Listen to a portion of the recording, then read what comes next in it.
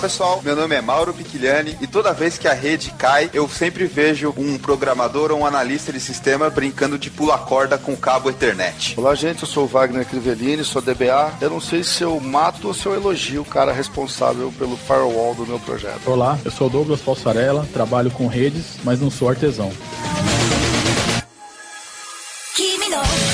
Episódio número 11 do Database Cast, gravado em 11 de maio de 2011. E nesse episódio vamos falar sobre redes. Vamos discutir o que rede tem a ver com o banco de dados. São duas áreas que tradicionalmente estão separadas, mas tem muito em comum. Wagner, dessa vez vamos falar com o pessoal de infra. Já falamos com o programador, já falamos com o designer, já falamos com o usuário e agora vamos falar com o pessoal de rede e infra. Rapaz, o Douglas me perdoe, mas dessa vez nós vamos ter uma vidraça, porque na última gravação a gente que era vidraça.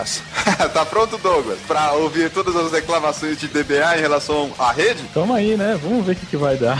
Então é isso aí. Vamos continuar esse papo sobre banco de dados e rede logo após a leitura de e-mails, comentários e tweets.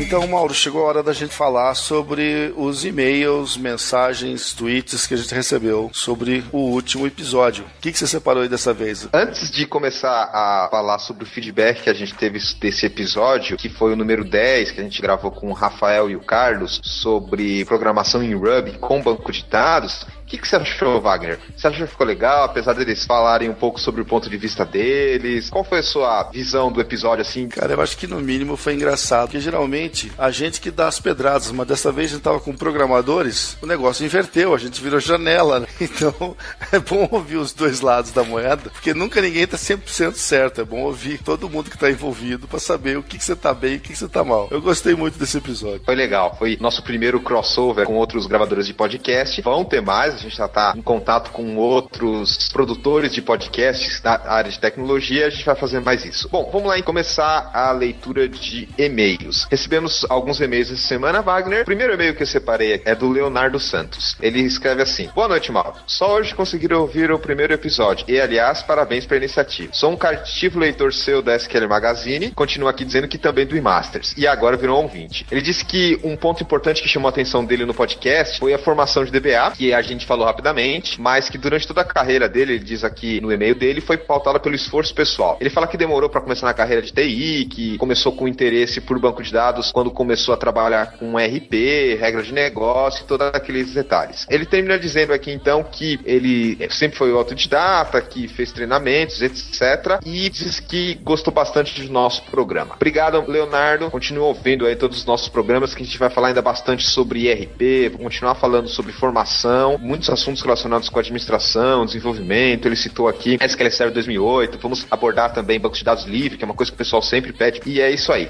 Eu tô aqui agora com o e-mail do Roger Brito. Eu gostei da primeira frase dele. Boa tarde, Database Cast. Estou acompanhando todos os casts. Estão demais. Parabéns. Continuem, por favor.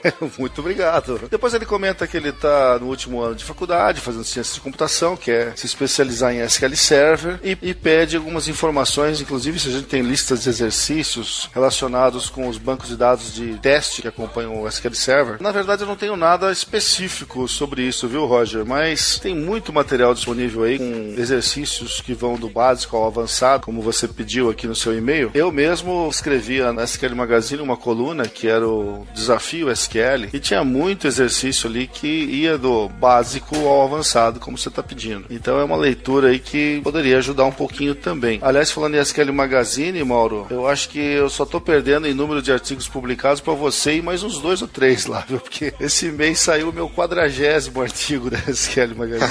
Roger, obrigado pela atenção e pelas suas palavras. Sempre que tiver novidades, por favor, dá uma comentada, que é sempre bom a gente ouvir o que vocês estão achando. Obrigado, Roger. Eu reparei aqui um comentário do Ivan, e ele escreveu assim: parabéns, pessoal, esse foi o melhor episódio de vocês, obrigado, foi dinâmico, mesmo com bastante conteúdo e um tempo razoável. Ainda houve algumas falhas de áudio, mas nada que comprometesse. Esse áudio aqui foi melhor, principalmente por causa do equipamento dos nossos participantes. Ele falou aí que gostou das dicas que a gente colocou, como por exemplo o link do TryRub, e eu separei também aqui alguns tweets, como eu falei pra você, Wagner, eu monitoro a conta do @databasecast, e eu separei aqui 3 tweets interessantes. Um deles foi do Cássio SZ, que ele postou o seguinte, logo após a publicação do programa: vale a pena conferir os podcasts do Databasecast, excelente, buscando informações para alinhar banco de dados e marketing. Olha aí, Wagner, estamos pegando agora o pessoal de marketing também. Bacana ouvir um negócio desse. O outro comentário que eu coloquei aqui foi da Danusa RBC. Ela escreveu assim: @databasecast foi um excelente episódio. Aliás, o primeiro que eu escutei, tentarei acompanhar e divulgar. Ela estava se referindo ao episódio número 9, que a gente falou sobre mulheres e banco de dados. E o último tweet que eu coloquei aqui foi o do Angra Doug. Ele colocou assim: Databasecast cada vez melhor. O 8º foi muito bom, sobre dados públicos. Já baixei o 9 para ouvir no MP3. Parabéns. Obrigado, Doug. Obrigado a todo mundo que comentou aí no Twitter. A gente precisa desse feedback. Lembrando que quem quiser entrar em contato com a gente, qual é o e-mail, Wagner? databasecast@gmail.com. Temos também a conta no Twitter, @databasecast, também os comentários. E agora a gente vai comentar um pouco sobre esse episódio, o episódio número 11 que a gente gravou, o banco e a rede. A gente teve como participante o Douglas, que trabalha bastante com rede. Mas aí eu já fiquei mais tranquilo, porque voltamos a ter as pedras na mão, né? Quando o banco tá ruim, a gente sempre fala mal do pessoal de infraestrutura. Mas piadas à parte, é sempre bom entender um pouco, conhecer como é que as coisas funcionam, para que lado estão indo. E a gente teve um bate-papo muito interessante sobre a questão do novo padrão IP. Foi uma conversa muito interessante e eu só queria aproveitar e fazer uma indicação. Quem está nos ouvindo agora já deve ter percebido que o Databasecast é um podcast técnico bem focado em desenvolvedor, programadores. Agora, para quem é usuário, eu vou aproveitar e recomendar um outro podcast chamado We Are Geeks. O pessoal do We Are Geeks gravou um podcast com o pessoal do Radiofobia, que também tem um outro podcast. Eles se juntaram e gravaram o episódio número 46, chamado Caiu a Net. E agora? Episódio que fala bastante do ponto de vista do usuário. O que fazer quando cai a net? O que você achou desse episódio, Wagner, que eu te recomendei? Eu só vou recomendar ao ouvinte que tem os ouvidos mais sensíveis para relevar o vocabulário da moçada, porque eles falam mais palavrão do que eu no meu dia a dia. É impressionante a coisa, mas é muito engraçado. O pessoal, tanto do We Are Geeks quanto do Radiofobia, o pessoal é muito bom. Eles têm uma pegada diferente, como eu falei, o foco deles é mais em humor, em cotidiano, do ponto de vista de usuário, e o nosso aqui é mais técnico, mas fica aí a dica. Termina de ouvir esse episódio da Databasecast, que a gente fala da parte técnica, da infraestrutura, e logo em sequência vai ouvir o episódio 46, Caiu a Net, do We Are Geeks Podcast, junto com o pessoal do Radiofobia. Chega de conversa, Wagner, vamos lá falar sobre a rede, conversar com o Douglas a respeito de infraestrutura, IPv6 e assuntos que estão diretamente associados com o trabalho de banco de dados? Só se for agora, vamos nessa. Então é isso aí, pessoal. Aproveitem o episódio e até semana que vem.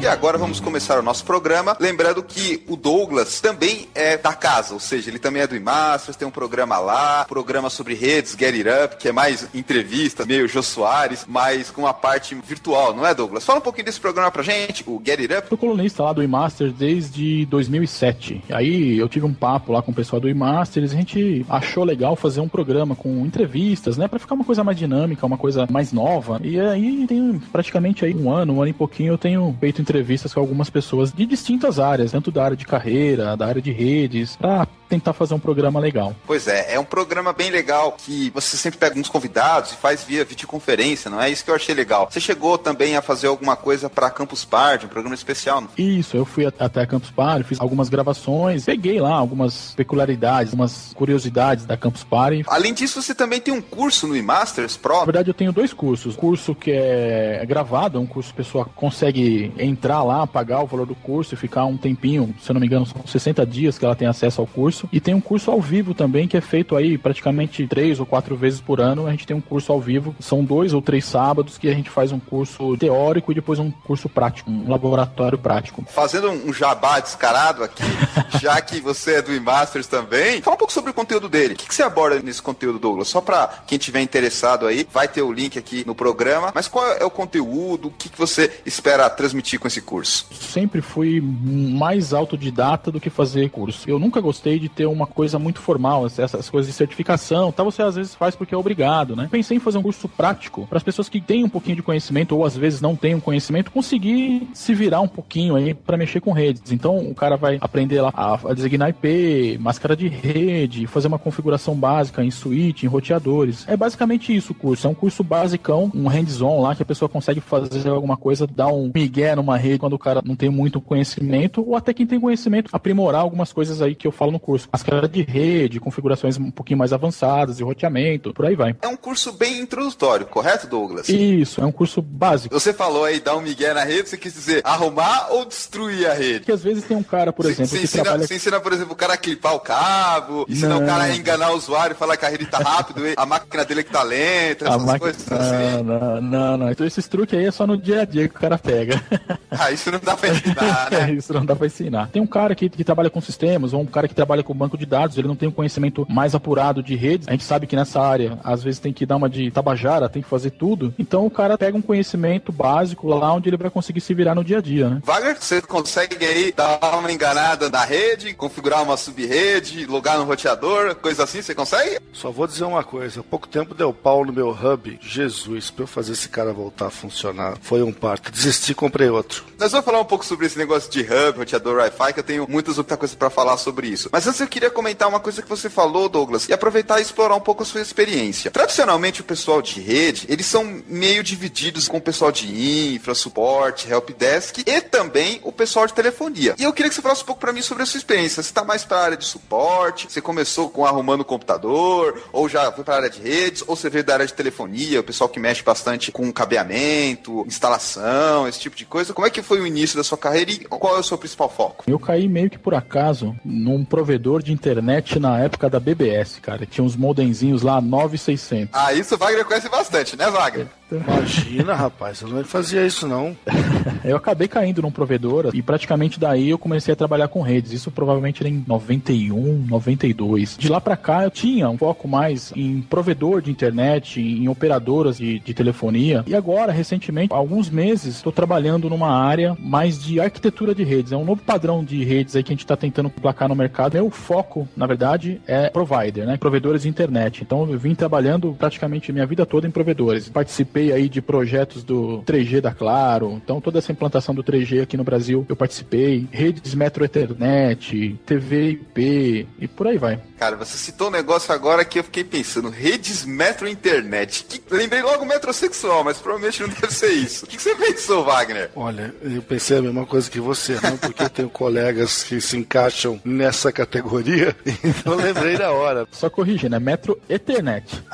Bom, agora ficou menos confuso. É uma coisa interessante dessa área, o pessoal de redes, como você comentou, tá mais associado a essa parte de cabeamento, de infraestrutura, quanto a parte de software. Suponho que você conheça bem como configurar, sei lá, um servidor, controlador de domínio, DHCP, toda essa configuração. Você atua nessas duas partes, tanto a parte física lá, de montar o rack, fazer aquelas continhas de unidade, de passar o cabo, instalar o roteador, como também a parte de software, que seria a configuração do servidor de domínio, criar usuário, permissão, aquela coisa mais burocrática. Na minha experiência, Mauro, eu venho trabalhando muito mesmo nessa configuração de roteadores e de rede. Essa parte mesmo de servidores, de DNS, faz bastante tempo que eu não mexo. Praticamente eu não tenho mexido. Eu mexo mais na parte de infraestrutura para operadoras mesmo. Hoje em dia que eu tenho trabalhado um pouquinho mais com essa parte de firewall e projetos mais voltados a negócios, parte de AD, servidores, isso aí faz muito tempo que eu não mexo. Deixa eu só contar uma história para você. Quando eu estava na faculdade, eu tive aulas de redes e também tive aula de banco de dados, que é tradicional. Lá na área de redes, foi uma coisa interessante porque o professor sempre falava, olha, se vocês forem trabalhar com software, banco de dados, designers, vocês têm que conhecer redes. Todo mundo fazia aquela cara, né? Pô, mas eu vou, sei lá, usar Photoshop, preciso conhecer redes. Aí o professor sempre falava isso. Os outros professores também falavam isso. O professor do banco de dados falava, olha, você vai precisar conhecer rede. O professor de programação falava, você vai precisar conhecer rede. Então, sempre é uma coisa assim que tá muito ubíqua nesse sentido que todo mundo precisa conhecer pelo menos o básico, saber lá, conexão, endereço IP, isso pra quem trabalha na área, não talvez até pra um usuário que tá mais preocupado com outras coisas, mas pra gente que é da área precisa conhecer bastante isso. Quando eu tava na faculdade, tive a oportunidade lá de logar num roteador Cisco e tal, e usar iOS, que é o sistema operacional da Cisco pros roteadores. Porém, agora quando você fala de iOS, o pessoal só lembra de desenvolvimento pra iPhone e iPad. É isso mesmo, Douglas? Eu acho que você já deve ter bastante experiência com iOS do roteador, e não do telefone e do tablet. Certo, essa questão de iOS, na verdade, foi muito difundido nessa parte de roteadores. A Cisco praticamente dominava o mercado há um tempo atrás, e agora, de um tempinho pra cá, começou a vir outras bandeiras, aí Juniper, Alcatel, Huawei, etc. Então eles pararam um pouco com essa questão de iOS. Agora é firmware, ou sistema operacional mesmo. Eles estão falando assim agora. Mas praticamente todo equipamento é a mesma coisa que roteador, computador. Tudo isso vai o sistema operacional. E eu brincava muito quando eu ia dar treinamento, o pessoal fala, mas iOS, o que é o iOS? O iOS é o sistema operacional. Pronto. Curto e grosso, né, Douglas? Porque é complicado. O pessoal às vezes não consegue assimilar mesmo isso. Eu acho que a gente tá meio falando grego pro Wagner agora. Você viajou quando a gente falou em iOS, roteador, essas coisas, ou você já chegou a fazer um telnet pra esse tipo de sistema operacional e configurar uma subrede ou algo assim? Cara, eu uso telnet, eu uso um monte de coisa, trabalho com uma plataforma bastante heterogênea, tem um monte de coisa aí pra eu colocar. Agora, eu sou o usuário disso aí, meu amigo. Você é o cara que reclama quando não funciona, né, Douglas? Sempre tem um cara assim. Sempre tem.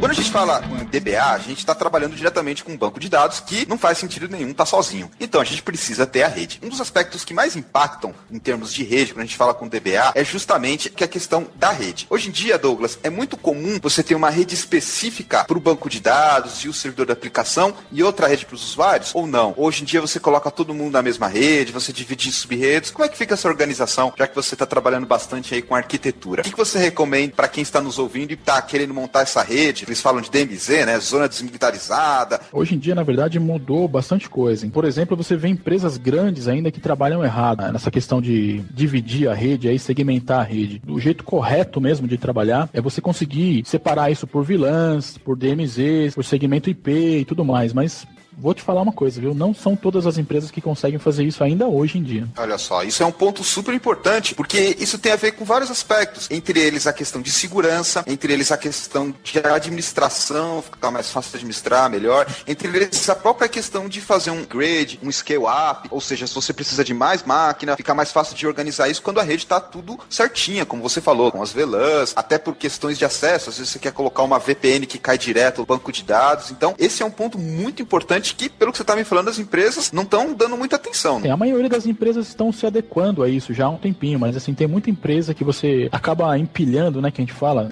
tem um termozinho aí que a gente fala empilhando, a gente vai no dia a dia, vai colocando do jeito que vai, do jeito que dá, e acaba virando aquela rede daquele jeito que quando dá um problema, ninguém consegue resolver, né? Isso também tem muito a ver com aquele aspecto de vamos montar logo e depois a gente arruma. Depois que estiver no ar, a gente vai arrumando aos poucos. Você conhece isso, Wagner? Já passou por essa situação? Monta rapidinho aí, põe no ar, depois a gente vai arrumando aos poucos? Cara, isso é uma catástrofe em todo lugar, né? O pessoal adora fazer essas gambiarras. Verdade, mas com rede isso fica assim num nível muito mais complexo para arrumar depois, não é, Douglas? Porque você tem que mudar endereço IP, configurar arquivo que tinha apontando para um endereço, aí quando você cria lá as VLANs, mudou todo as subredes. É um negócio que para arrumar depois dá um trabalho, né? O certo mesmo é começar organizando desde o início, porque depois para mudar é muito difícil, ainda em redes de empresas que não param a produção, né? Tem empresas que trabalham durante o horário comercial, durante a noite dá para ir lá e arrumar, né? Mas tem empresas que produção 24 horas. Aí como que você vai mexer, por exemplo, na produção de servidores, de banco de dados? Não tem como, né? Tem mais um nível de complexidade ainda quando você fala, por exemplo, numa empresa que tem os seus servidores na empresa mesmo, lá o seu mini data center, ou sei lá, o servidor no banheiro, e aí consegue colocar um link. Aí você precisa ter link redundante, tem que arrumar tudo. Ixi, aí com uma complexidade bem maior, Douglas. Você já deve ter configurado bastante isso. Aquela empresinha lá de médio porte, de 10, 15 funcionários. Como eu falei, o servidor fica no banheiro, e aí o cara quer contratar um link lá e um outro redundante, e aí a rede do cara tá uma bagunça. Já passou por esse tipo de consultoria ou tipo de trabalho, Douglas? Já, muitas vezes. Ultimamente não, mas peguei muita empresa assim no começo pra readequar a rede, que eu vou te falar, viu? Que tinha dias que eu chegava a sentar num banquinho e quase chorar, porque pra começar a arrumar uma coisa que começou errado é pior do que você começar certo do início mesmo. É muito complicado de você mexer numa rede, porque as redes às vezes tem algumas particularidades que só o cara que fez que sabe mexer, né? E às vezes o cara que fez não tinha um conhecimento adequado pra fazer um projeto direito, deixar tudo bonitinho. É complicado, isso mesmo. O cara mexeu lá, colocou um IP de uma rede 172 na DMZ, colocou um NAT pra rede de computadores, 10 alguma coisa, a hora chega na hora você não sabe quem é quem e é complicado mexer assim. Pro DBA, é importante ele conhecer isso. Talvez não tão a fundo, mas pelo menos conhecer como é que tá a estrutura de rede. Como eu falei, saber que o banco de dados está numa rede separada, com um servidor de aplicação, que o servidor de DHCP está nessa posição, ou no caso de empresas que não têm recursos para colocar tudo num servidor dedicado, saber que o banco está rodando junto com o proxy, está rodando junto com o firewall. Isso acontece muito também, né, Douglas? O ideal seria deixar um servidor para cada coisa, mas às vezes está tudo num só. É verdade. Geralmente, quando eu pego um projeto assim, que está envolvido banco de dados, aplicação, sempre tento estar bem perto desse pessoal, porque é complicado. Às vezes a rede passa por firewall, tem segmentação de rede. Então eu sempre tento estar perto desse pessoal, porque sempre a culpa, quando não funciona, é do pessoal de redes. Opa, culpado patrão. Acho que não tem uma semana que você não passa sem xingar o pessoal de redes, né, Wagner? O problema é que cada vez mais depende de infraestrutura. A rede é fundamental. Eu, por exemplo, trabalho com alguns servidores que estão nos Estados Unidos. Tenho um projeto que eu trabalho com o Mainframe, que está na cidade de Boulder, e outro que é um servidor Linux, na verdade emulado dentro de um Mainframe, né, como servidor Linux, que está em Poughkeepsie. Então, cara, se eu não tiver rede para chegar lá, eu morro. Hoje em dia a gente depende demais disso. É link para tudo quanto é lado. Uma rede dessa abrangência deve pegar vários caminhos, né, Douglas? Deve passar por quê? Uma meia dúzia de roteador, backbone, MPLS, mais um monte de siglas desse pessoal que eu não conheço tanto. É legal, assim, o pessoal que trabalha com aplicação, banco de dados, saber pelo menos um básico mesmo de redes ou de segurança, porque é complicado. Por exemplo, um cara vai montar um servidor, igual aí vocês falaram, um servidor remoto em algum lugar, igual o Wagner falou. Aí o cara falou pra mim, olha, libera uma regra no firewall aí pra mim. Ah, tá bom, que regra? Ah, o IP tal NN. Passa amanhã, né, cara? Não tem como colocar um servidor com acesso à internet aí com todas as portas liberadas, todos os IPs liberados. Às vezes nem faz ideia de que porta tem que liberar, de que IP tem que liberar. Isso é complicado pro cara de redes depois ter que sondar isso e descobrir como funciona a aplicação para conseguir fazer a aplicação funcionar na... Bacana ouvir do Douglas que o pessoal de infra também ouve umas propostas que são uma temeridade no ouvido de qualquer pessoa que tem responsabilidade. Achei que era só nós, DBA, que ouvia, não é, né? Sempre tem gente que tem umas ideias malucas perdidas no mundo. Esse negócio de liberar a porta no firewall, de deixar o pessoal de redes cuidar dessa parte, não dá certo. Que nem a gente falou no episódio anterior, tem que trabalhar junto. Como eu falei, o DBA conhecia um pouco da área de rede, o pessoal de redes conhecia um pouco do que precisa, qual porta tem que liberar, que aplicação usa. Às vezes tá rodando aí 3, 4 camadas de aplicação, o servidor emulado, como o Wagner comentou, e não adianta. Se não sentar junto e conversar e abrir aquele diagrama gigante da rede, você tem um daqueles, Douglas? Diagrama gigante da rede que mostra o servidor tudo quanto é canto, milhares de linhas com números. As pessoas têm que trabalhar junto em cima desse tipo de ambiente. É isso mesmo. Geralmente, quando eu começo a explodir lá, né, o Visio ali, né, saindo um pouco da parte de redes ali, entrando um pouco mais na aplicação para entender como essa aplicação vai funcionar na rede, tem muita coisa. É igual você falou, uma aplicação que roda em 3, 4 camadas, usa diferentes portas, então é complicado. O cara que tá mexendo na aplicação não tem esse conhecimento mínimo de rede, ele não consegue passar pro cara de redes configurar. Aí vem o pessoal de banco de dados com as portas para o banco, aí o pessoal de aplicação com a porta do servidor de componente, aí o usuário com a porta que ele quer rodar o Skype na máquina dele. Então, é muita coisa e precisa trabalhar junto. No que diz respeito a banco de dados, a principal interação, diria eu, é justamente nisso. Primeiro, reclamar que a rede está de pé ou não. Segundo, reclamar que a rede está lenta ou está rápida. E terceiro, essa questão de porta e firewall. Essas são as principais interações de quem trabalha com o banco de dados e quem trabalha com a rede especificamente. Óbvio que existem outras informações informações que você trabalha no dia a dia, de configuração, etc. Mas eu acho que é essa a principal interação entre os dois profissionais. É isso mesmo. Essa função que eu tenho agora, eu trabalho numa empresa nova, que é uma empresa que está prestando serviço para bastante empresas grandes, criou uma área, porque antigamente o pessoal falava muito de engenharia. Lá nessa empresa que foi criada uma área de arquitetura de redes. Então, essa parte de arquitetura de redes, a gente tenta criar padrões para, independente tipos de redes que forem montadas, essas redes conseguirem funcionar de uma forma normativa, sabe? Dentro de padrões, dentro de regras, para uma rede que vai dar uma sustentabilidade aí durante o tempo, né? Importante. Queria que todas as empresas fossem organizadas assim. Tinha lá um departamento, um conjunto de pessoas se reunir para discutir arquitetura. Isso faria uma diferença tão grande, cara, porque eu, nos últimos anos, fiquei muito mal acostumado. Que agora a empresa que eu trabalho tem umas coisas de infraestrutura que eu fico de boca aberta. Um caso clássico que eu costumo comentar com meus amigos é quando você abre uma sessãozinha ali no PUT, manda fazer alguma coisa num servidor que está lá nos quintos dos infernos, fazer um FTP para um outro servidor que você não faz nem ideia onde é que tá, e você tem taxa de transferência de não sei quantos mega por segundo. É uma coisa assim que eu fico de boca aberta, cara, e dou graças a Deus, porque já trabalhei muito sofrendo com poucos K por segundo, né? Quando vem os mega eu fico tão feliz, rapaz. Com certeza a largura de banda é uma das coisas que tá evoluindo bastante, e cara, aquilo que eu falei, né? A principal reclamação que você deve ouvir é a rede tá fora, e a segunda é a rede tá lenta, independente se ele vem de programador, de usuário, de DBA, é isso mesmo que o pessoal de redes tem que lidar. Não vem com essa ilusão que ninguém vai reclamar que você tá fora da realidade. Isso é sempre, não tem jeito. Cada vez mais as aplicações aí e o que roda na rede, cada vez está onerando mais a rede. Se você entra, por exemplo, num site hoje aí de vídeo, o pessoal tá subindo arquivo de 1 GB para rodar no YouTube, de 10 minutos em HD. Então, quer dizer, isso onera muito a rede. Tá tendo um crescimento bem gradativo, tanto aqui no Brasil como fora do Brasil. Tanto é aquela rede que eu falei no início aí do programa, Metro Ethernet, é uma rede praticamente que é só feita de switches e trabalha de 1 GB acima. Assim, o padrão dessa rede é de 10 GB. É a rede do futuro, na verdade. Agora, esse aspecto, eu cito aqui um termo que eu ouvi de um professor meu, que é a questão do requisito infinito. Você já ouviu falar nisso, Wagner? Requisito infinito? Eu não ouvi, mas estou rindo sozinho aqui já. A ideia por trás dessa expressão requisito infinito é que o usuário sempre vai querer mais. Isso é muito aplicado, por exemplo, à velocidade de processamento. O usuário sempre vai achar que a máquina dele está lenta, sempre vai querer um processador melhor, sempre vai querer mais e mais. E eu acho que isso se aplica bastante com a rede. O usuário sempre vai achar que a rede está lenta, porque ele sempre está fazendo coisa mais pesada, como você falou, vídeo com 1 GB, daqui a pouco ele está falando em alta definição, aí ele quer um VoIP com a qualidade de áudio melhor que existe. Então, é um requisito que sempre vai ter mais. A expectativa do usuário sempre está aumentando e nós, como os profissionais da área, sempre temos que estar tentando atender o que o usuário quer, baseado nos recursos que a gente tem. É bem por aí mesmo. Até a gente mesmo que trabalha com tecnologia, a gente tem sempre essa sensação de que podia estar melhor, ou podia ser mais rápido, a aplicação podia rodar melhor, ou a rede podia ser um pouquinho mais rápido, né? Isso eu acho que já é uma coisa que é do próprio usuário aí, né? Vamos voltar a falar sobre um outro assunto relacionado com isso também, que a gente até tinha começado a abordar, a questão da segurança em rede. Eu diria, Douglas, que hoje essa é uma das principais atribuições do cara de redes. É assim, a rede tá fora ou tá funcionando, tá lenta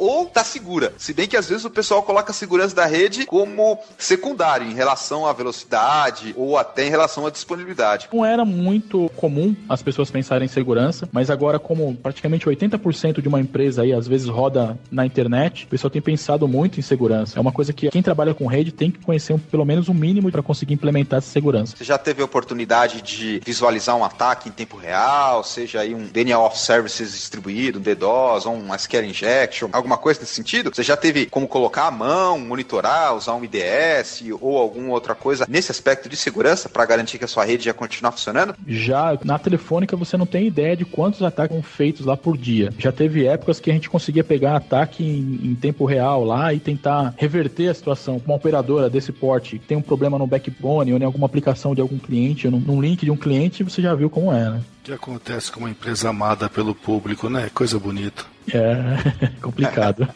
Você citou o caso da Telefônica, mas você já chegou a ter oportunidade de presenciar assim, um ataque mais direcionado ao banco de dados ou focando numa vulnerabilidade específica ou da aplicação? Não, pastoar não. Na verdade, assim, eu já peguei alguns casos onde a gente tinha que rastrear, por exemplo, de onde tinha vindo o ataque, tentar ver o que tinha de vulnerabilidade na rede depois que aconteceu o ataque, mas pegar esse ataque acontecendo, nunca cheguei a pegar. Então quer dizer que não é que nem o filme que tanto quem tá atacando quanto quem tá defendendo fica naquela adrenalina, aquela briga, assim, aquilo é fantasia, né? Na realidade não é bem por aí. Ah, não é, cara. Só pra você ter uma ideia, você falando de ataque, a gente tem aí, por exemplo, um caso acontecendo, na verdade, que é o caso lá daquela PSN da Sony, onde o pessoal joga o PlayStation. Cara, assim, não sei se você ficou sabendo desse caso. Pá, super famoso aí, acho que não tem quem não conheceu, né, Wagner? Você também ficou sabendo? Eu não uso isso porque, cara, eu não gosto de game, mas eu fiquei impressionado. É um negócio que pegou mundialmente, é impressionante. Se eu não me engano, tinha 78 milhões de usuários, vai praticamente fazer um mês que eles não conseguem subir o serviço. É, realmente o negócio foi muito sério lá e tá envolvido diretamente a parte de rede. Em termos de servidores aí, conectam o banco de dados, servidor de aplicação, o que você tá vendo? Ainda tem uma maioria no megabit internet ou já tá todo mundo em gigabit? Praticamente os projetos novos que eu tenho trabalhado, aí eu atuado, não fala mais aí de placa LAN, Ethernet, aquela 10.100. É tudo 10.100 mil, padrão gigabit. Uma empresa fazendo um investimento, for comprar um switch com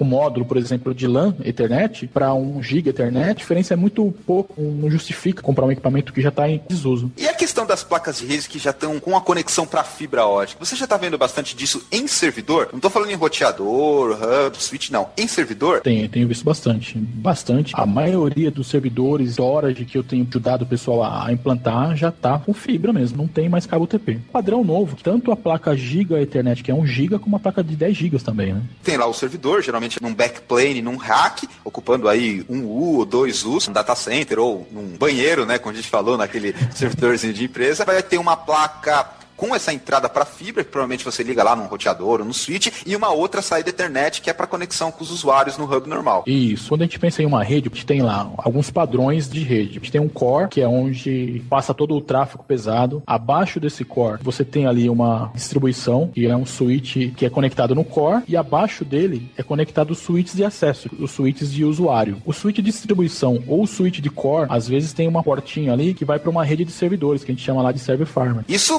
para servidores. E agora para os outros equipamentos, como eu falei, como hub, switch, hoje em dia você fala muito equipamento de VoIP, que é voz sobre IP. Também já está todo mundo migrando para fibra. Assim, você enxerga isso como um futuro? Pelo menos nessa parte de equipamento de servidor, que fica no data center, diminuir cada vez mais o Ethernet, ficar só como fibra? Para a grande maioria do usuário final, que tem o desktop lá, ou tem um telefoninho IP, eu acho que isso vai demorar um pouco ainda, pelo menos aqui no Brasil. Mas quando você fala de fora, por exemplo, esses modemzinhos que a gente recebe em casa de link de internet, net ou telefônica, a gente já chega a ver lá que tem um setup box lá que é uma fibra que você tem todas as conexões lá para você colocar telefone, internet e TV a cabo. Chega lá na sua casa já com fibra, né? Mas aqui no Brasil isso vai demorar um pouco ainda. Isso é o que o pessoal chama de fiber to the desk, Douglas. Exatamente. Você teve alguma experiência com fibra ótica, Wagner? Ou nunca viu, nunca ouviu falar, só conhece de nome? Involuntariamente eu tenho certeza que eu já tive experiência. Agora, conscientemente, eu não tenho, não. Porque, como eu falei, a empresa que eu trabalho hoje em dia, ela trabalha muito com esse tipo de coisa e tem uma infraestrutura muito boa. Então, com as velocidades que eu vejo aí na nossa rede, eu duvido que a gente não esteja trabalhando com isso sem que eu tenha conhecimento como usuário. Provavelmente, quando você está acessando a internet, você deve estar passando por um monte já de canal de fibra. Backbone deve saber muito bem que é tudo fibra. Apesar que também eu tô vendo, pelo menos nessa parte de provimento de internet para o usuário final, bastante coisa em rádio. Aquelas antenonas gigantes, pelo menos aqui em São Paulo você vê um monte de prédio cada vez mais investindo nisso. Para o usuário doméstico, assim, também está se investindo muito em rádio. Tinha um movimento há um tempinho atrás aí, que ia falar no WLAN, né, que eram alguns rádios de grande acesso, imitando a telefonia celular, mas acabou não pegando muito e o 3G veio e ficou no lugar, né. E a questão de rádio Wi-Fi, ainda hoje, aqui em São Paulo, por exemplo, onde eu moro, tem muitas operadoras de internet via rádio. Interior também de São Paulo tem muitas operadoras de internet via rádio. Esse assunto da internet via rádio já quase me levou pra cadeia, em termos figurados, porque eu tenho vontade de matar o meu provedor que me oferece serviço com internet por rádio. É uma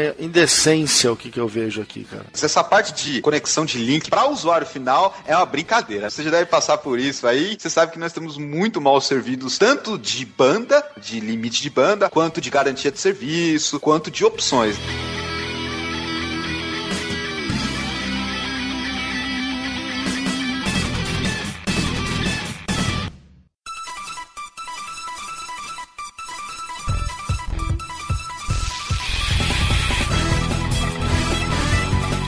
Vamos lá agora falar sobre o futuro, Douglas. Vamos começar aqui agora a falar sobre tecnologias que vão estar envolvidas na parte de redes e diretamente ligadas a banco de dados e sistemas. A sigla do momento, Douglas, IPv6. Vamos lá. Faça uma breve introdução curtíssima sobre o que é IPv6, o que isso vai mudar na vida de todo mundo. IPv6 vai crescer cabelo em quem é careca, vai te arranjar uma namorada nova. O que IPv6 vai melhorar o mundo? Vai curar a fome mundial? Vai parar a guerra? A questão do IPv6 é bem polêmica. Tenho me envolvido com o IPv6 há um tempinho já. E só para você ter uma ideia, o IPv4, que é o IP aí que tá acabando, a gente tem por volta aí de 4 bilhões de endereços. O IPv6, só para você ter uma ideia, se você gostar de matemática, depois você faz uma continha para chegar num número aí, mas é mais ou menos assim, ó, 3,4 vezes 10 elevado à 38ª potência. Nossa senhora, então é coisa pra caramba. É muita coisa.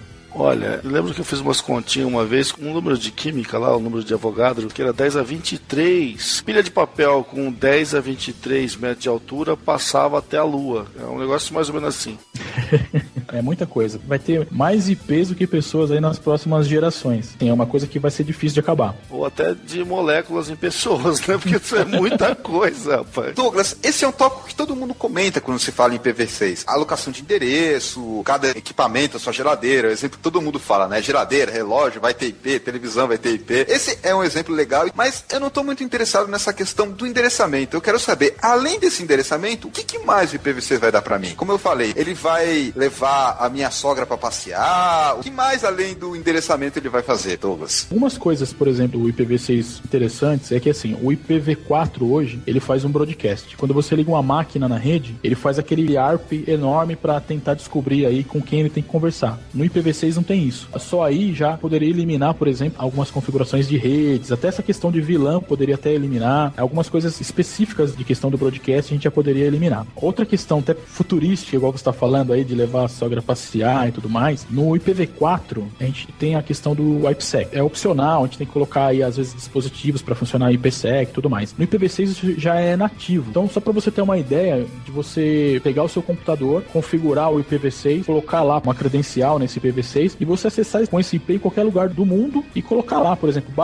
minha empresa.intranet e conectado na sua empresa, sem precisar de NAT, sem precisar de VPN, sem precisar de firewall, sem nada. O problema do IPv6 é que meio complexo, pelo menos para as pessoas que estão habituadas com o IPv4, para implantar o IPv6, principalmente nessa questão de segmentação de rede e tudo mais, virou um paradigma. Tanto é que já tem aí praticamente há um tempinho já que tem IPv6, se eu não me engano, 0,5% de adesão no mundo de IPv6. Nossa, realmente o pessoal tá indo devagar, apesar de diversos esforços, mas também tem vários motivos por causa disso. Cisco que manda na internet que não investe nisso, alguns tipos de problemas de compatibilidade anterior e etc. Não é tão simples assim você trocar hoje do IPv4 para o IPv6. Não é nem a questão de troca, é porque, na verdade, do IPv4 para o IPv6 não existe uma transição. Você sai de um IPv4 e continua funcionando em IPv6. Na verdade, ele tem uma coexistência, entendeu? Os dois, na verdade, em alguns momentos, eles não são compatíveis em algumas coisas. Então, isso é o maior problema hoje em dia. Inclusive, essa era uma das minhas perguntas. Por que saiu do 4 para o 6, né?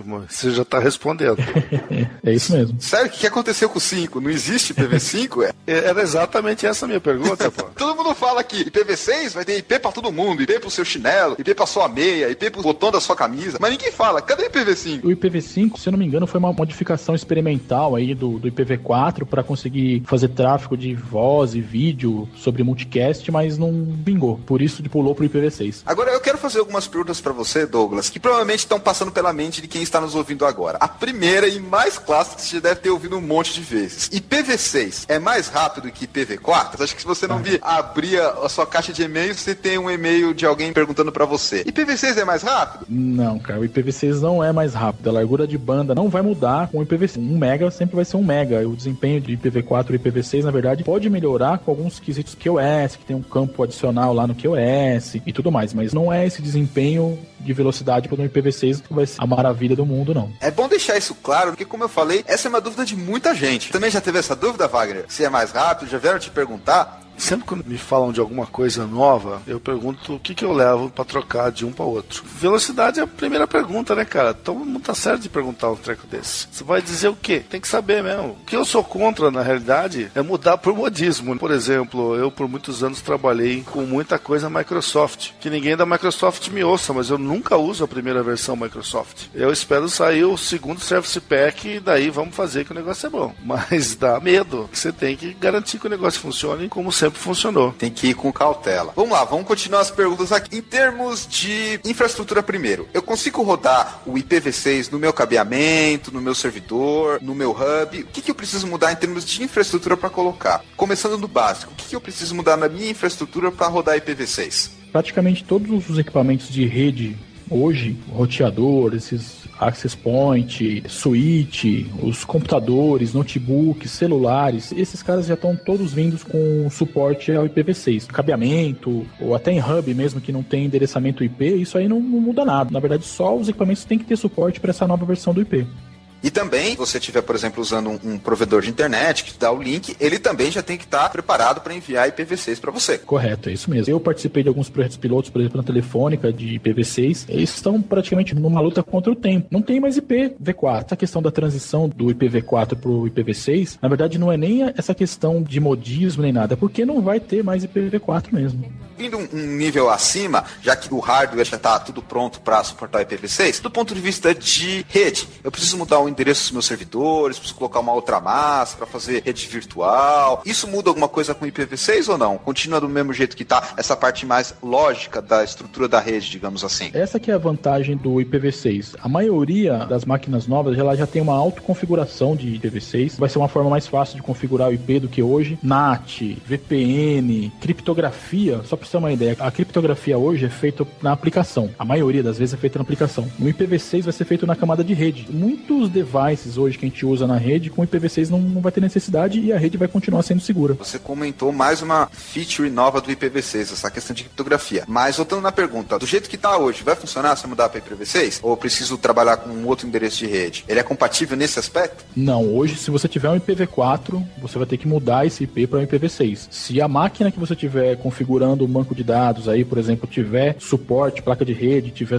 drivers lá rodando para IPv6, vai funcionar normal, mas é o que eu falei, a gente fala de transição, mas não existe transição, na verdade é coexistência. Ou é IPv4, na mesma rede, por exemplo, não vão se falar. Então se você precisar fazer um investimento aí nessa parte de mudar a configuração, principalmente se tiver um parque grande de servidores. Você imagina, Wagner, mudar os servidores lá da IBM para IPv6, o trabalhão que vai dar? Tem uma vantagem, né? Vai garantir o emprego de muita gente por um bom tempo, porque é uma legião, hein? Pra mim eu tô achando legal, que vai aquecer bastante a área de redes. Com certeza. Isso também vai acabar forçando algumas migrações, porque já que você tem que mudar o IP, vamos colocar uma versão mais nova do sistema, do banco de dados, ou aquele sistema mais antigo que tinha lá chumbado o campo do endereço IP, vai ser mais daquele jeito, vai ter uma mudança nesse sentido, funcionar várias coisas. Vai, quando a gente fala de DHCP, a gente tem aí lá o DHCP V6, quando fala de VRRP, que é aquele endereço virtual lá, o pessoal que trabalha com aplicação tem muito isso, ele tem 2 servidores com IP virtual, também esse VRRP também vai mudar para uma versão 6, DNS também, versão IPv6, muitas coisas, na verdade, vão mudar. Até na questão de roteamento de operadoras, algumas coisas que o pessoal vai ter que trocar equipamento porque não roda roteamento básico. O SPF, vai ter que ser o SPF V3, RIP, é um RIP novo, é um RIP versão IPv6 também. Algumas coisas não vai ter jeito mesmo, vai ter que trocar o equipamento. Um detalhe que me chamou a atenção é que, com a sua pergunta, que foi muito boa, a gente descobriu que a lei de Jacques também funciona para infraestrutura. Já que vai fazer tal coisa, vamos fazer mais essa outra aqui. É sempre assim, né? Achei que só que nós que fazer uma coisa desse gênero. Não tem como. E como é que tá a questão de novas tecnologias que vem aí? O pessoal fala bastante de IPv6, mas isso envolve outras coisas, como você comentou lá, rede metro, suponho que tenha também novas inovações na área de MPLS, outras topologias e até, talvez, equipamentos novos que vão entrar juntos nessas mudanças. Como é que tá essa questão, Douglas? Você tá vendo com bons olhos, tá vindo coisa boa aí que pode entrar junto com o IPv6, tanto do ponto de vista de organização, quanto de arquitetura, de redes? O que você tá vendo de legal aí junto com o IPv6? Porque, óbvio, não é só o IPv6, tá? Vai vir um monte de coisa junto. A gente faz uma mãe de Iná aí, assim, uma futurologia com base no conhecimento que a gente tem no IPv6. Wagner, esse cara de redes falou que dá uma de mãe de Iná. Eu tremi na base aqui, rapaz do céu. Muita coisa que a gente tenta imaginar o que vai funcionar com o IPv6 que a gente não vê funcionando hoje, né? Mas tem possibilidade de funcionar. Por exemplo, você pega um cartão de banco com chip, quando você pega esse cartão, você cadastra ele no campo da sua máquina que tem suporte para o IPv6, você vai acessar o banco sem precisar ficar digitando senha, sem precisar digitar token, nem nada disso, porque você já vai ter aquela questão do IPsec, que já é nativo do IPv6, e já vai ter instalado, por exemplo, lá um credencialzinho na sua máquina, lá, uma chave que você vai trocar entre o banco só com o seu IPv6, que você pode acessar de qualquer lugar do mundo. Com certeza novas aplicações vão surgir, a ponto que você vai ter todo mundo conectado na internet. E essa do banco aí é uma que você citou. Mas já que estamos falando de futurologia, vamos continuar aqui na brincadeira. Baseado na adoção que você está vendo atualmente do IPv6, testes como esse da Campus Party, que já foi em IPv6, queria que você falasse um pouco sobre isso também. Para uma empresa hoje, você acha que ela tem o quê? 10, 15 anos para adotar o IPv6? Ou ela depende de outras? Como é que vai ser a adoção ao longo do tempo daqui para frente? E também, o que você já viu de IPv6, como é o case aí da Campus Party? Vai ter muito tempo. Uma empresa que trabalha com devices na rede e precisa de IP válido, ela não vai poder demorar tanto tempo assim para migrar, não. Mas é aquela coisa, não só aqui no Brasil, a gente fala muito do brasileiro, né, que deixa tudo para a última hora, mas no mundo inteiro. Quando não tiver mais jeito, vai ter que mudar. Mas eu não acredito que chegue nesses 10 anos, não. Eu imagino aí, por volta de mais 5 ou 6 anos no máximo, já começa uma migração maciça aí pro IPv6. Para você ter uma ideia, hoje, se você tem uma empresa que você trabalha com BGP ou trabalha com IP fixo, se você for pedir um bloco de IP no registro BR, você já não tem mais. Você está chegando antecipadamente na pergunta que eu ia te fazer. Existe alguma previsão de até quando nós vamos poder usar o IPv4, considerando o número de IPs disponíveis? Não tem uma previsão exata, porque o pessoal falou aí que acabou praticamente no ano passado essa reserva de IPs, que tem hoje é reserva que as empresas que já compraram têm. A Microsoft, por exemplo, comprou um bloco se eu não me engano, da Nortel, de uma outra empresa aí, um bloco de IPs absurdo de IPv4, mas não tem mais, assim, em alguns países não tem nem blocos mais de endereço para que a empresa tenha em reserva. Acabou. Vamos ter um mercado novo, venda de bloco de IP. A Microsoft pagou um absurdo num bloco de numeração de uma empresa para conseguir esses últimos IPs aí, versão 4. Você recomendaria esse tipo de compra, Douglas? Será que ela fez um bom negócio, já que nós estamos aí no início da adoção do IPv6? Será que realmente faz sentido comprar tanto IPv4? Como é uma tecnologia nova, vocês falaram aí no início, tudo que é novo dá um pouco de medo de início. O Wagner falou aí que ele, quando vai instalar aí uma versão de sistema operacional, ele nunca instala a primeira e tudo mais. O IPv6, cara, é assim, já está amadurecendo, mas como eu falei, tem pouca adesão ainda, tem menos de 0,5% do pessoal que trabalha com IPv4 está adotando aí o IPv6. Então é uma coisa que vai dar problema mesmo, vai ter que ser feito patch de correção, intervenção, outros sistemas operacionais, isso vai ter que ser feito, mas não tem como, né? Como é uma coisa nova, não tem jeito. Tudo que é novo tem alguma coisa que tem que atualizar ou aprimorar, né? Com certeza vai ter uma adoção, mas uma coisa é o seguinte, não é uma tecnologia que talvez não pegue, ou seja, não é uma modinha, é uma coisa que vai ter que chegar uma hora e vai ter que virar. Não é mais uma questão se vai ou não, mas assim, de quando? Não tem como mais. É o que eu falei, acabou o IPv4, não tem mais. Se você quiser colocar, por exemplo, um site no ar ou quiser colocar um servidor aí na internet, que você não consegue mais. Se não tiver IPv4, você não tem um endereço mais, você não consegue fazer mais nada, né? Fazendo uma analogia aí, o Wagner sabe que eu adoro fazer analogia para ficar mais fácil de entender. Exatamente, muito mais fácil.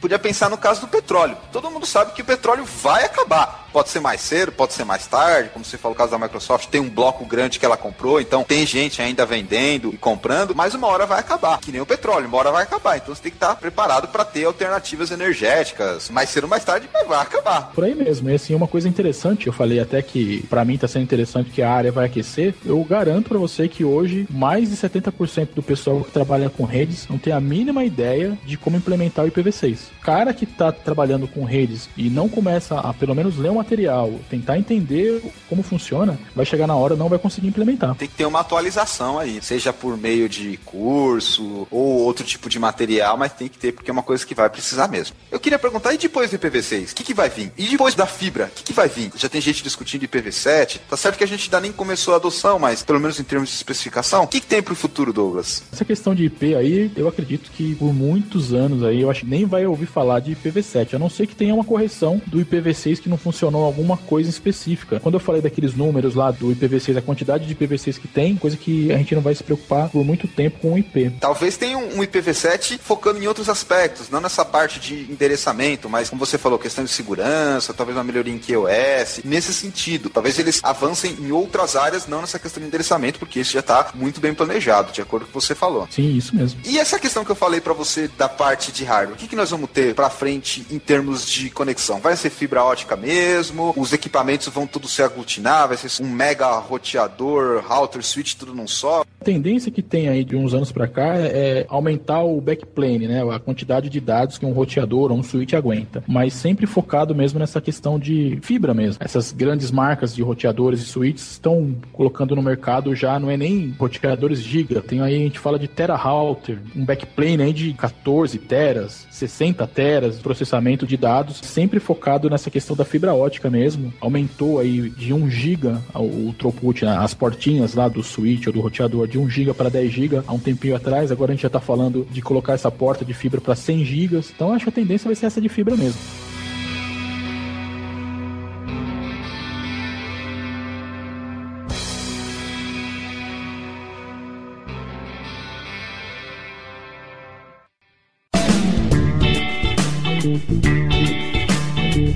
O primeiro case que eu queria que você comentasse está relacionado com aquilo que a gente falou agora há pouco, que é o IPv6. Fala pra mim da infraestrutura de rede da Campus Party. 2 links de 10 gigabits, tudo em IPv6. Aquilo é um sonho de quem quer trabalhar com redes ou não é? Aquilo foi uma implantação bacana. Os links de 10 gigas estava direto no backbone de saída para a internet. Tem usuário que nem sabe que estava trafegando com IPv6 ali, porque assim, de tão transparente que foi a autoconfiguração dessas máquinas e tudo mais. Mas essa infraestrutura que os caras montaram lá é uma coisa assim de primeiro mundo mesmo. Eles estavam utilizando que equipamento lá em termos de roteamento? Já estava usando fibra também para conectar no backbone? Não sei exatamente se o local ali tinha acesso à fibra. Você sabe como é que era? Se era por rádio? Como é que... Não, na verdade lá eles tinham uma rede Metro Ethernet que chegava até a Campus Party, e de lá a gente tem um roteador, na verdade, que chama Toolgate, que é um roteador que faz o tráfego dessa rede Metro Ethernet pro backbone. O backbone é aquela largura de banda lá que você sabe, a fibra negra lá que passa no oceano lá, que funciona por DWDM. É um equipamento que você trabalha aí com tera, né? Não é nem com giga. Então eles usaram os cabos submarinos, não fez o uplink de satélite, nada disso, né? Foi não. Cabo de satélite. E é pra onde? Para os Estados Unidos, Europa? Você sabe pra qual operador ele estava conectando lá fora? Então, na verdade, a Telefônica tem os backbones, se eu não me engano, uma fibra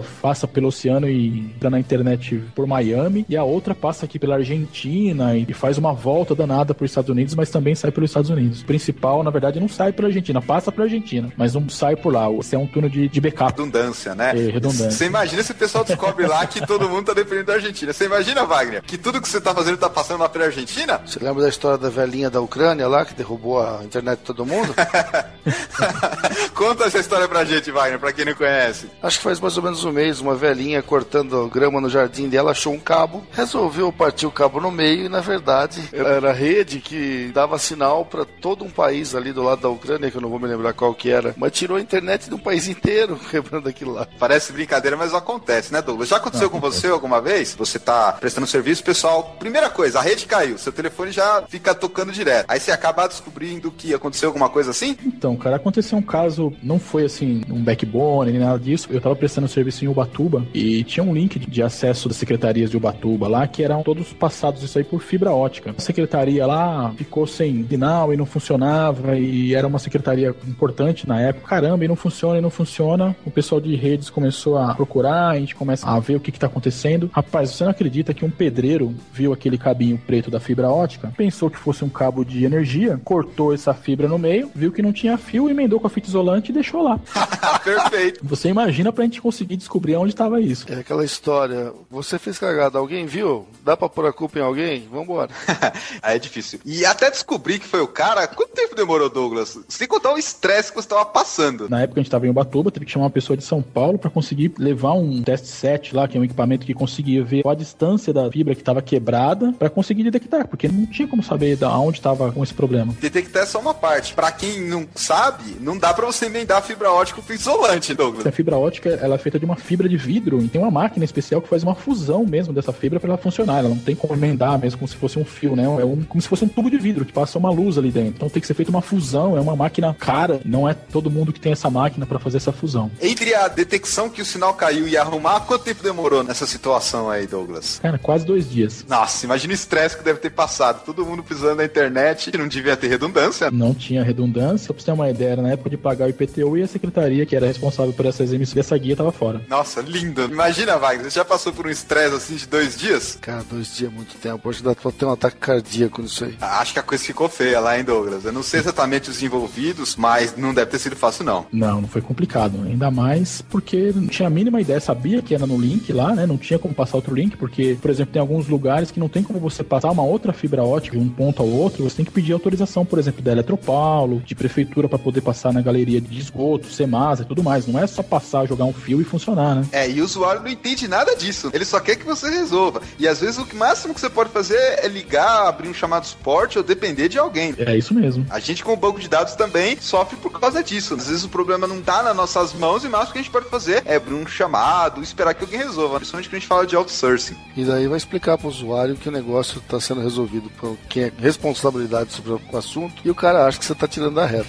É difícil. E eu queria que você contasse agora pra gente um caso, Douglas, onde existia acesso à internet, a conexão de rede, e existia redundância também. E uma falha que tanto falhou o principal como o redundante. Já aconteceu isso? Já aconteceu. Lei de Murphy total? Lei de Murphy total. A gente tinha uma empresa, por exemplo, que tinha 2 links de internet, só que os caras, ao invés de dimensionarem a rede para ter lá pelo menos 50% e 50%, eles colocavam lá 70% e 70%. Então, por exemplo, quando caiu o link principal, o backup não aguentou e caiu também. Beleza. A solução, assim, pronta para as melhores situações possíveis. Não é só uma questão de hardware, de equipamento ou de link, também tem uma questão de organização e de dimensionamento, como você citou. Não é só o aspecto técnico, tem um aspecto organizacional e o projeto. Isso que é importante hoje em dia. Não é só a questão dos recursos de roteador, fibra ótica, tem essa parte humana do projeto para que não aconteça isso. Essa função que eu estou ocupando hoje nessa empresa é criar esses padrões. Essas pessoas que estão trabalhando hoje em dia no dia a dia, pagando o incêndio, não consegue visualizar. Então vai colocando a rede de um jeito que não tem mais como arrumar. Por exemplo, você vai montar um escritório do zero. Você tem que calcular, por exemplo, quanto cada usuário, cada desktop, um telefone IP vai usar lá, sei lá, 2 megas, 3 megas. Se o switch que vai receber todos esses caras vão aguentar, throughput que esse switch chega, que passa desse switch para um switch de agregação, um switch de backbone, ou um link de internet. Tem muita gente que não consegue enxergar isso. Então o cara coloca lá, por exemplo, 50 usuários num switch e quando todo mundo conectar, não vai funcionar. Precisa ter um planejamento, fazer o dimensionamento. A gente sofre um pouco com isso. Na verdade, a gente passa por isso também. A gente está criando um banco de dados. A gente tem que criar um tamanho adequado, saber mais ou menos quanto que vai custar cada linha, cada registro, porque a gente quer fazer o negócio direito, quer fazer os cálculos para que aguente, para que seja um serviço adequado. E com a mesma coisa de rede. Tem gente que pensa lá, põe lá um link de 2 MB e tá bom. Não é assim que muita gente pensa, Douglas? É aquela coisa matemática, né? Por exemplo, você tem lá um switch, ele vai para a internet com 2 MB, tem que passar, por exemplo, de uma sala técnica para outra, ou de um data center para outro, aí você faz as contas. Por exemplo, você coloca lá 2, 3 megas por usuário e o link que tem de um switch ao outro é 1 giga, faz as contas aí. O escritório tem lá 300, 400 funcionários ou mais, usando mais que isso de banda, e não tem como, né? Esse link de 1 giga, ou às vezes de 100 mega, né? Passar essa quantidade de informação, mas os caras não conseguem enxergar isso, fazer essas contas, na verdade, básicas para conseguir chegar numa rede que funcione, né? Você comentou o projeto, o dimensionamento correto. É uma coisa que a gente, como DBA, faz muito, ou pelo menos deveríamos fazer em todos os projetos. Exatamente, cara. É engraçado que as coisas não brotam do chão sozinhas. A gente precisa fazer projeto, né? E as pessoas não acreditam, cara. É assim em qualquer área. Deixa eu contar um case aqui que tem a ver com isso. Eu tava prestando consultoria e tinha lá os 2 links redundantes. Um link de fibra, a gente estava numa região privilegiada da cidade, tinha lá o link de fibra e também tinha o link de rádio, que era o redundante. Às vezes é muito comum isso, Douglas, colocar diferentes meios para chegar à sua conexão. Ou um link de fibra, um rádio, ou um cabo DSL. Acontece muito. Sim. O link de fibra caiu. Óbvio que o de rádio atendeu a demanda como sobressalente. E aí todo mundo, o que acontece? O que é? Ninguém sabe. É aquela história. É um tal de todo mundo liga pro suporte, primeira coisa. E o cara de redes tem que se virar. E a primeira coisa que o cara de redes vai fazer é ligar pro seu fornecedor, que é o caminho natural. Afinal de contas, o pessoal de suporte, infraestrutura, não conhece tudo. Também depende de outro. Ele ligou lá pro fornecedor e o fornecedor falou, ó, estamos tentando detectar na nossa rede o que tá acontecendo. É comum você fornecer um prazo, dar uma estimativa de quanto tempo vai voltar. É uma coisa que às vezes não é fácil de determinar. Na verdade é muito empírico, assim, coisa que não tem como você saber qual é o problema e quanto tempo vai demorar pra você resolver, né? Então, ele passou lá o prazo, passou daquele prazo que ele passou, todo mundo naquele estresse, liga, apesar do link redundante aguentar, todo mundo queria o link principal, por causa da largura de banda e outros aspectos. Acabou chegando a informação que, novamente, tinham quebrado aí o pavimento numa rua, provavelmente vazamento de cano d'água. É padrão. Primeira coisa que acontece, quebra o chão, põe escaladeira e aí, invariavelmente, romperam a fibra. Uma coisa muito comum, Douglas, esse negócio de romper fibra por causa de escavar, de vazamento de cano, ou mesmo de passar um outro tubo, um outro conduíte e acaba afetando a fibra. Acontece muito, só impressão minha. Não, acontece muito. Eu já trabalhei em operadora, então assim, tinha muito caso de reforma, ou até mesmo aqueles tratores lá que faziam alguma escavação numa rua, por exemplo, e rompe backbone inteiro, não é nem fibra de usuário, é backbone inteiro. Isso é muito comum mesmo. E aí fica naquele estresse, o sistema não funciona, abre um monte de chamado e tal. O usuário você consegue descobrir alguma coisa pra fazer, né? Tem gente que abre um jogo, começa a jogar baralho, começa a fazer fofoca, visita gente de outro departamento, sempre faz alguma coisa porque parece que é motivo. Caiu a rede, o cara para de trabalhar. Mesmo às vezes você tem num servidor local, o sistema funciona, mas a internet tá fora, a pessoa não trabalha mais. É sempre assim, né? Motivo pra fazer o oba-oba. Pau cara de rede. Exatamente. Já aconteceu muito com isso, Wagner? O sistema tá funcionando, tudo bonitinho, mas a internet tá fora, o cara não quer saber de trabalhar? Tudo é desculpa, né? O pessoal gosta de inventar umas conversinhas. Ninguém tem nada offline pra fazer, né? Impressionante. É muito comum, nesse tipo de serviço, a empresa que fornece a conexão de rede ou o acesso dá um desconto na fatura, não é, Douglas? Que é uma maneira de compensar pelo que houve. Correto, é isso mesmo. Até porque existe o SLA, que vai te garantir uma certa largura de banda, que é muito diferente para o usuário doméstico, mas o usuário de empresa. Para quem é usuário doméstico, acho que é mais ou menos de 10% de garantia. Tem até os contratos com SLA mais agressivo, lá tem uns 99,9, tem umas coisas assim também. Quando não acontece, é multa. E geralmente a multa é aplicada com desconto na próxima fatura de mensalidade. Né? Isso mesmo. Isso acontece muito, né? É padrão. Se você trabalha com redes, esteja preparado para lidar com esse tipo de situação. O que acontece é que, geralmente, depois que volta o serviço, há uma tendência de sobrecarregar a rede de novo, que justamente voltou. Já aconteceu com você isso? Ficou um tempo fora, todo mundo reclamou, aquela coisa, aí voltou, e aí sobrecarrega de novo porque o pessoal quer fazer tudo que tá atrasado. Na rede, quando você olha num gráfico de utilização de rede, você consegue traçar o perfil da empresa ou o perfil dos usuários. Por exemplo, você coloca lá das 8 a 8h30, 9 horas da manhã, tem um acesso absurdo, que tá todo mundo abrindo o Internet Explorer lá, o Mozilla, o Google Chrome, tá vendo e-mail e tudo mais. Você vê aquele pico de utilização, depois vai ficando mais tranquilo, né? E também, depois que volta do almoço, por exemplo, todo mundo acessando e-mail, todo mundo entrando lá para ver alguma coisa na internet. Então você vê algumas características e justamente quando a rede cai, é o que acontece isso, né? Todo mundo vai acessar a internet, todo mundo vai ver e-mail, todo mundo vai ver uma aplicação e acaba tendo essa sobrecarga na rede, né? É sempre característica mesmo. E quando eu falei, quando você faz aquele desenho da rede já identificando quanto de banda vai utilizar, se o switch aguenta, se a porta do switch aguenta, se o link de internet aguenta, isso aí é minimizado, né?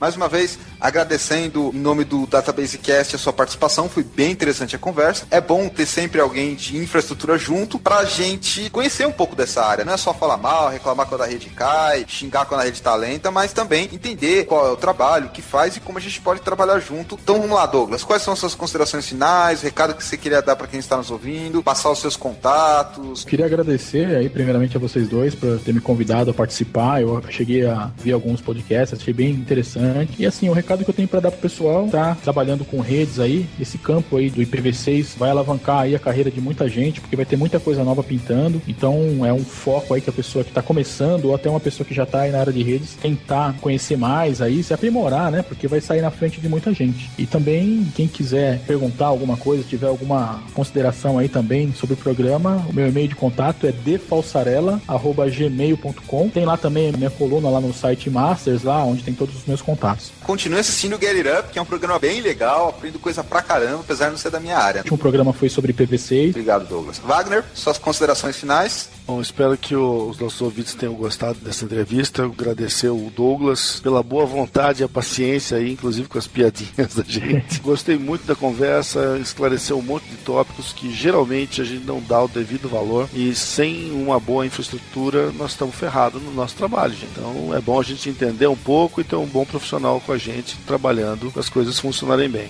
Nesse programa a gente falou um pouco com o Douglas a respeito de rede, infraestrutura, link, diversos assuntos associados a quem trabalha com banco de dados, porque hoje em dia não tem mais essa ideia de trabalhar localmente em aplicações grandes, é muito raro. Quando a gente fala em bancos de dados de grande porte, SQL Server, Oracle, todos eles dependem muito da rede e são áreas que estão diretamente ligadas. Então, se você que está nos ouvindo agora quer trabalhar com banco de dados, está começando na área, estude redes, se aprofunde, fique ligado nessas coisas novas como IPv6, rede MPLS, Metro Internet, etc. Com isso a gente termina esse episódio do Database Cast. Mais uma vez, agradecendo a audiência de todos, um grande abraço e até a próxima.